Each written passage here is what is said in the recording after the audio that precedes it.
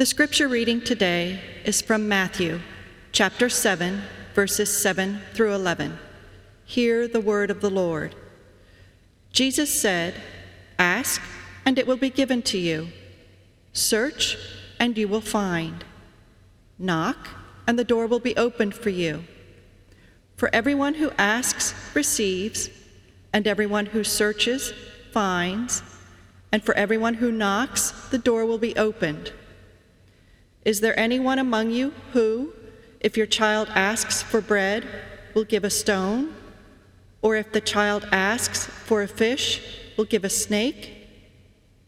If you then, who are evil, know how to give good gifts to your children, how much more will your Father in heaven give good things to those who ask him?" The word of the Lord. Thanks be to God.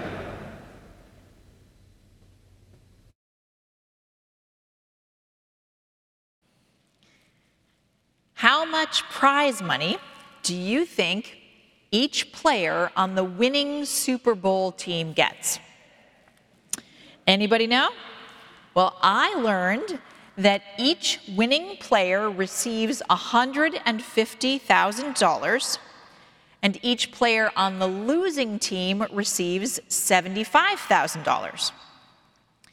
Of course, perhaps more importantly for football players, being in the Super Bowl is a career pinnacle and a dream come true.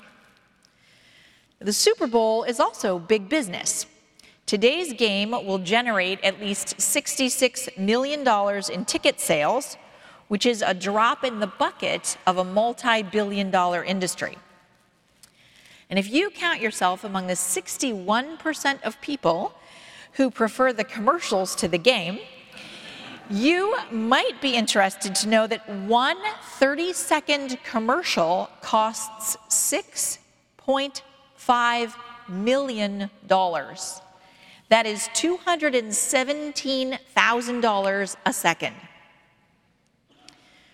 Now, given all that's at stake, you wonder about the prayers being said today by everyone involved.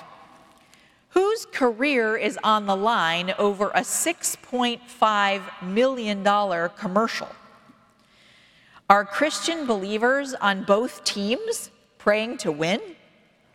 Are their families praying for them to avoid injury? And what if there are two Jesus-loving players on opposite teams praying to win for worthy reasons? Maybe because one will be able to provide for family members in need with that extra $150,000. Or maybe for the other because it would give them more visibility for public witness in a culture that pays a lot of attention to athletes off the field. Or what if there is a Christian woman praying for a particular team to win because then she is less likely to be a victim of domestic violence tonight?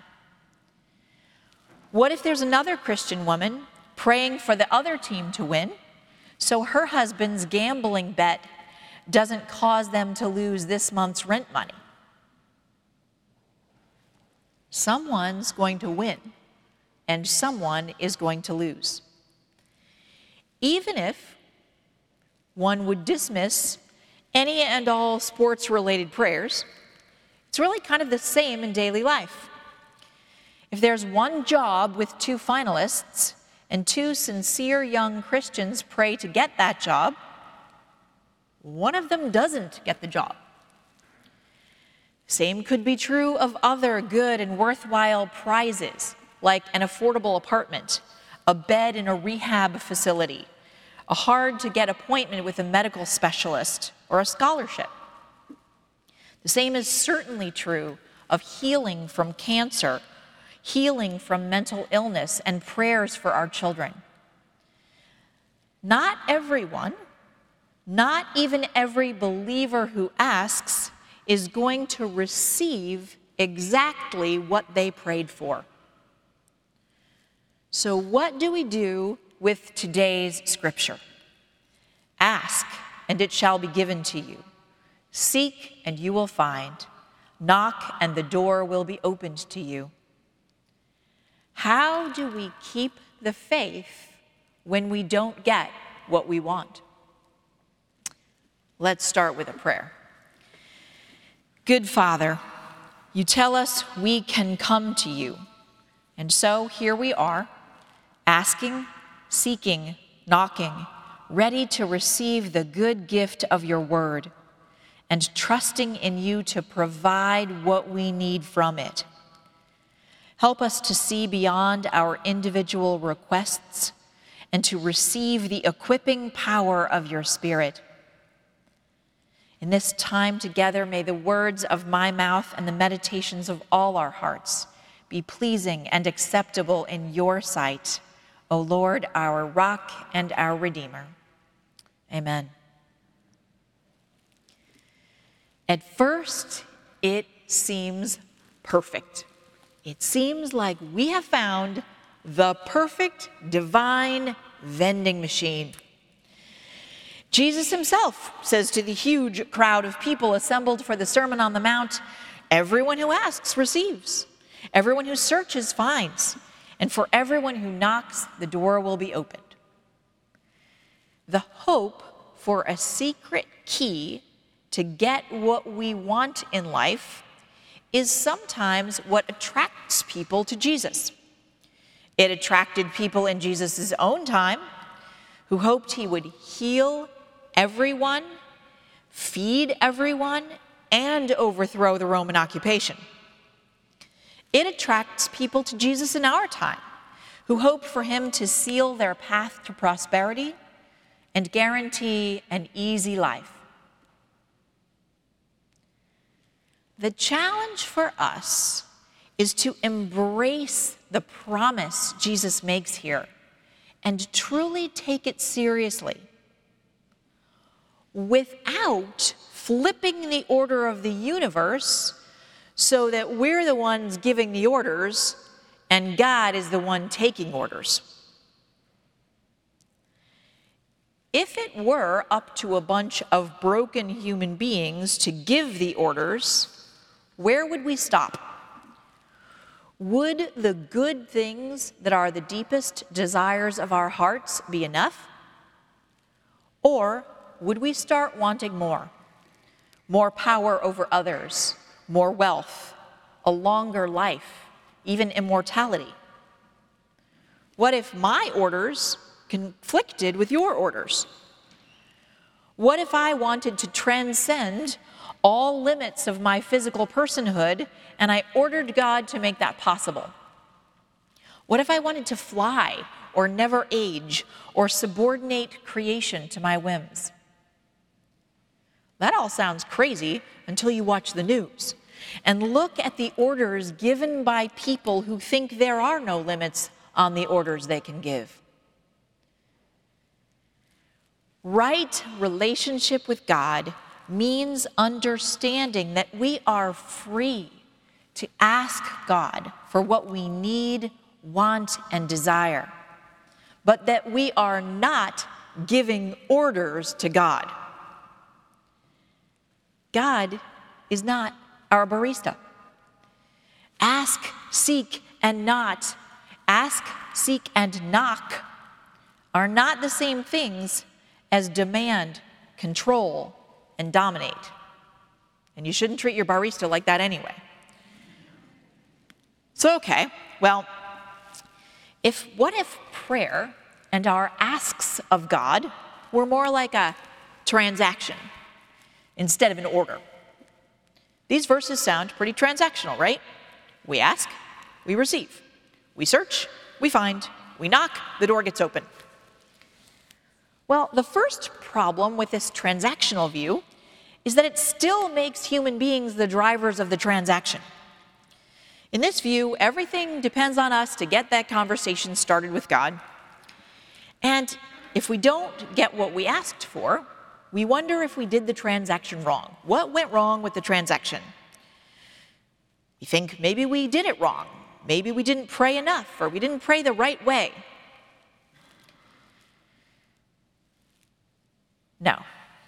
How do we build our lives on the promise that God gives when we ask, allows us to find when we seek, and opens the door when we knock?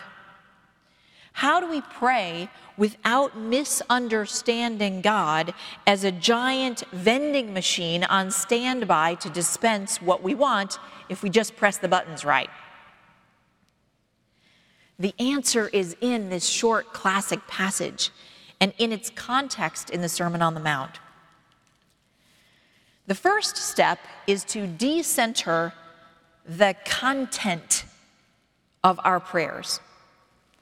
All the misunderstandings I just talked about come from making the content of our prayers, the thing we want from the vending machine, the most important thing in the praying moment.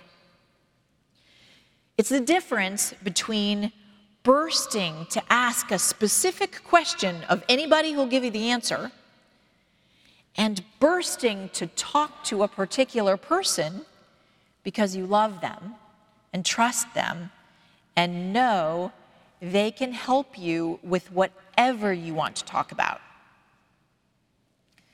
The text itself decenters the content of prayer. This passage in Matthew's Gospel and its mirror passage in Luke 11 do not answer the question, ask what? There are no examples, no lists of worthy or unworthy prayers. God knows the ask beneath our immediate requests, even when we cannot name those underlying needs ourselves. We're left with the imperative. Ask. Go ahead, ask. Seek, knock. It's not complicated. All three of those words are words for prayer in the Jewish tradition. Go ahead, ask for what you need. Seek God's will. Knock on God's door. Jesus has cleared a path straight to that door for you. And there's no age limit on prayer. You can teach the tiniest child to talk to God, and a person can ask, seek, and knock in their soul when the last light of life is flickering in their immobile, bedridden body. The promise is that God hears and God will provide. Nor is there any geographic or circumstantial limit to this invitation. You can ask, seek, and knock on God's door in places that seem utterly God-forsaken. There is no bar, no party, no roadside motel, no top-secret briefing room, no morgue, no military outpost, no foreign city, no locker room, no operating room, no mental hospital, no school hallway, no nursing home, no divorce court, and no room that finds you crumpled on the floor crying, where you cannot ask, seek, and knock. Prayer is an admission that we don't have what it takes. It's an expression of need when we have no idea what we need, and when we think we know exactly what we need. It is hubris to think that we are in control of a divine vending machine of favors. It is faith to recognize that we need God's help, beginning with the forgiveness offered to us through the cross of Jesus Christ. It is faith to recognize that we daily reach the limits of our ability to be faithful. And sometimes we reach the limit of our ability to survive. There's a reason that this little discussion on ask, seek, and knock is tucked close to the end of the Sermon on the Mount. It's because in that sermon, Jesus has shown what it means to be a subject of the kingdom of God and laid out what authentic righteousness looks like. But there is no way anyone can live into that calling without God's help. It takes serious spiritual resources to be a disciple of Jesus. And the way to be equipped by the Spirit is to ask, seek, and knock. This applies in every season of life. But I'd like to take just a minute to focus on our confirmation students and their parents and mentors. We have a brand new confirmation class just getting started, and it is pure joy. The kids are being asked whether they want to confirm a personal claim to salvation in Jesus Christ and to confirm a commitment to live as his disciples. So newsflash, confirmation students, this whole Sermon on the Mount discussion that's been going on in the pulpit is the countercultural way of life and the challenging spiritual life you're signing up for. And absolutely no one can do it without asking for God's help, seeking God's will, and knocking on God's door over and over and over again. So when you talk with your mentors about prayer, it's not just some nice, quaint thing they're encouraging you to do. It is literally how you survive as a Christian. And for the confirmation parents, I'll just quote my clergy buddy Andrew, who reminded me recently that Christians who are parents of young children write books about parenting, and Christians who are parents of teens write books on prayer. For all of us, this ask, seek, knock passage is a call to prayer. It's a call to the kind of prayer that decenters the content of our requests, which change minute by minute and day by day, and may or may not be so wise. Instead, it recenters the imperative to bring those requests, whatever they are, into an ongoing conversation with God. Ask, seek, knock is a call to prayer that debunks the idea of God as a divine genie in a bottle, and instead reminds us that God is our good Father. The last part of today's passage is Jesus giving a sermon illustration to explain why and how everyone who asks receives, and everyone who seeks finds, and everyone who knocks has the door open for them. We know from experience that the prayers of believers may lead to astounding miracles. But we also know that our prayers don't always get answered in exactly the way we hoped. Jesus' sermon illustration first appeals to the natural instincts of earthly parents, but anyone with an ounce of compassion for children can relate. He says, "Is there anyone among you who, if your child asks for bread, would give a stone? Or if a child asks for a fish, would give a snake?" Well, this is a rhetorical question with the implied answer, of course not. If a child asks for food, no loving parent is going to play a cruel trick and hand the child something useless or harmful. Now, a loving parent might say, "The bread is still in the oven, dinner is in half an hour." And that half an hour might feel like forever to the child. Or a loving parent might say, "Right now, let's have a piece of fruit," because that's really what the child needs, even though they want bread. But the response is still an expression of love and care that has the child's best interests and long-term health in mind.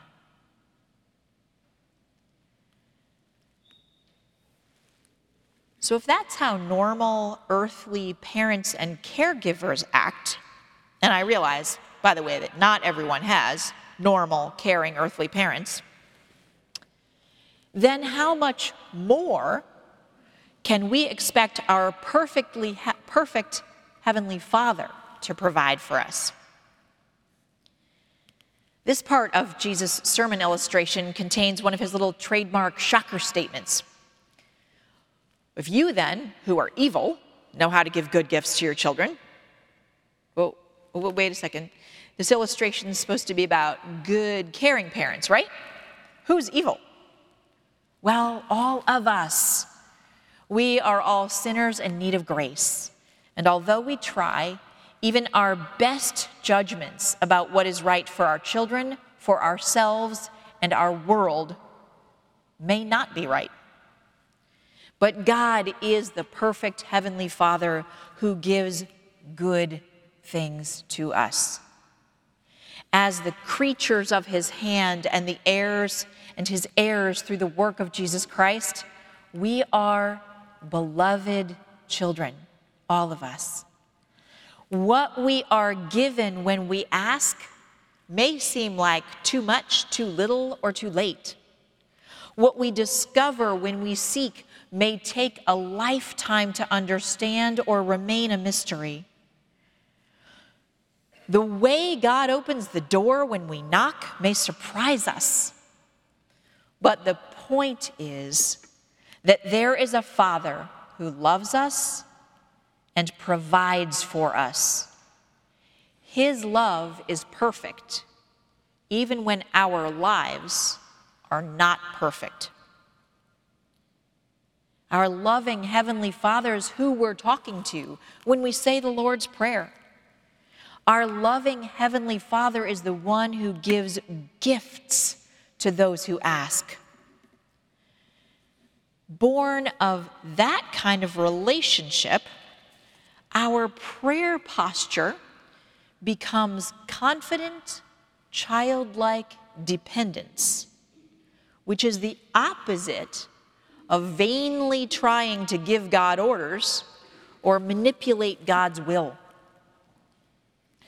Middle school and high school students, I'm going to look at you again for a second. Confident, childlike dependence may sound like everything you want to escape in life right now. It's a position that may appall you as much as it appalls a lot of adults. Isn't confident, adult independence better? Well, when it comes to getting a job, cleaning up your own messes in life, and paying taxes, yes. But when it comes to your relationship with God, let yourself hold on to confident, childlike dependence. There is a good Father who can pour love and strength into your soul that will help you be the person Jesus is calling you to be. Like your extremely flawed earthly parents, the good and perfect Father won't always give you what you want when you want it, even if what you want seems entirely reasonable at the time. But your Father in heaven promises right here to give you good things in some way if you ask. Have you asked? Are you seeking? Are you knocking? Go ahead. Ask, seek, knock, and be surprised by what the Holy Spirit will do in your life. There are a lot of people praying in the name of Jesus today. There are silly Super Bowl prayers being said, and serious prayers for the salvation of loved ones. There are pleas for success and safety, health and opportunity, which only God can sort out. And there are Valentine's Day prayers being said, some of which are surely misguided, and some of which are true cries of the heart. There are prayers being said by God's people in every corner of the world for the resolution of massive global crises and for help with the tiniest of problems. That's a good thing. Jesus says, ask, seek, knock, Everyone who asks receives, everyone who searches finds. Everyone who knocks, the door will be opened. Receives what? We wonder. Finds what? We wonder. Opens the door how? We wonder. We can wonder and still trust our good Father. So go ahead and ask. I'll leave you with a thought from a well-known Presbyterian pastor named Tim Keller, whom many of you respect. Keller is a wildly successful preacher and church planter in New York City and a New York Times best-selling author. He's also living with stage 4 pancreatic cancer. And this is his description of what happens when we ask, seek, and knock. He says, God will either give us what we ask or give us what we would have asked for if we knew everything God knows. I'm going to say that again. God will either give us what we ask or give us what we would have asked for if we knew everything God knows. Either way, trust that something good is coming your way from the good Father who loves you and who already gave his Son for you. Let's pray. God, our good Father in heaven, some of our prayers are laughable. Some of our prayers are cringeworthy. Some of our prayers are desperate cries to relieve real suffering. Some of our prayers are already aligned with your will. Some are surely not. Some of our prayers are masterworks shaped by the words of Scripture, and some are nonverbal. Thank you that you hear them all. Thank you that you invite us, even command us to keep talking to you and to keep listening to your voice. Thank you for the voice of your Son, our Lord and Savior, Jesus Christ, in whose name we pray today and always. Amen.